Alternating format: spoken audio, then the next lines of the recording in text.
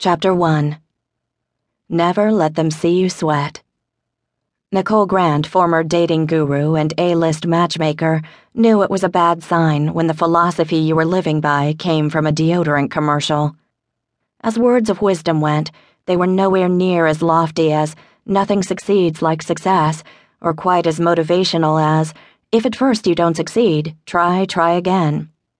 But as she stood in the archway of Bitsy Baynard's Palm Beach dining room, struggling not to wipe her damp palms down the sides of the vintage Valentino cocktail dress, those words were pretty much all she had.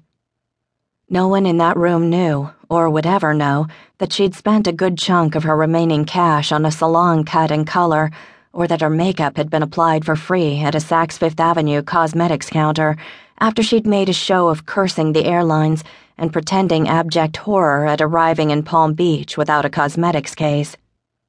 She squared her shoulders and made her way through the formal dining room to her seat, thanking the goddess of the gene pool that at 46 she still had an air of command, a graceful neck, and her trademark cheekbones. A lifelong running habit and a recent, if unwelcome, bout of physical labor had prevented her once speedy metabolism from sputtering to a stop. Bitsy's table had been set for 20. As she'd promised, her guest list had been culled from the appallingly short list of Palm Beach residents who had not lost money to Nicole's brother, Malcolm Dyer, who had recently checked into a medium security prison for the criminally greedy. Bitsy had assured her that none of the guests would bring up Malcolm's Ponzi scheme, which had bankrupted Nicole as completely as it had its hundreds of victims. But as they took their seats, Nicole could feel their eyes on her, like motorists unable to drive by a car wreck without slowing down to take a look. Nicole raised her chin and welcomed their glances. Every one of them was a potential client or a possible referral source.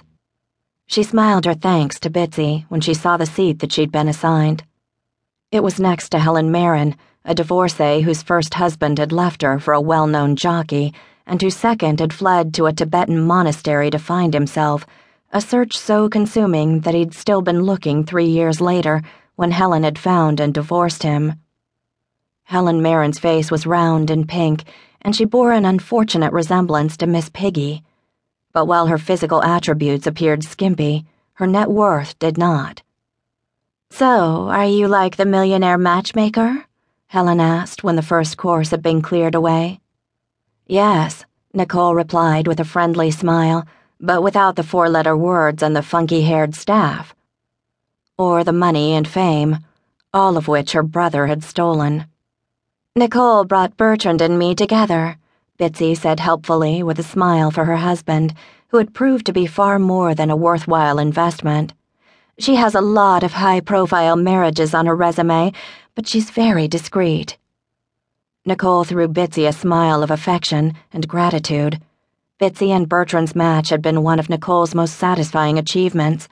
Of the hundreds of wealthy and celebrity clients she'd found mates for, only Bitsy had not rolled up her welcome mat once Nicole's relationship to Malcolm Dyer had become public. A fine bead of perspiration broke out on Nicole's upper lip, and she reminded herself yet again that she was not to blame for Malcolm's crime. She was not her grown brother's keeper. The federal government had claimed that job. She maintained her smile as the trout à la Russe was served and willed herself to enjoy it. She didn't foresee a meal prepared by a cordon bleu chef anywhere in her near future. There was no way she was going to waste it. "And she's part of a new television show on Lifetime," Bitsy continued. "A home renovation program. She and her co-stars redid Bella Flora, a great Mediterranean revival home that they own over on the west coast of Florida, and now they're going to do a place down on South Beach in Miami." She turned to Nicole. "What's the show called, Nikki?" "Do-Over," which was what she was hoping the show would turn into. "The pilot airs July 1st, Nicole added, seeing no need to mention that this opportunity would involve another back-breaking summer sweating over a house under the unrelenting eye of a video camera. Or that this time she and Madeline Singer and Avery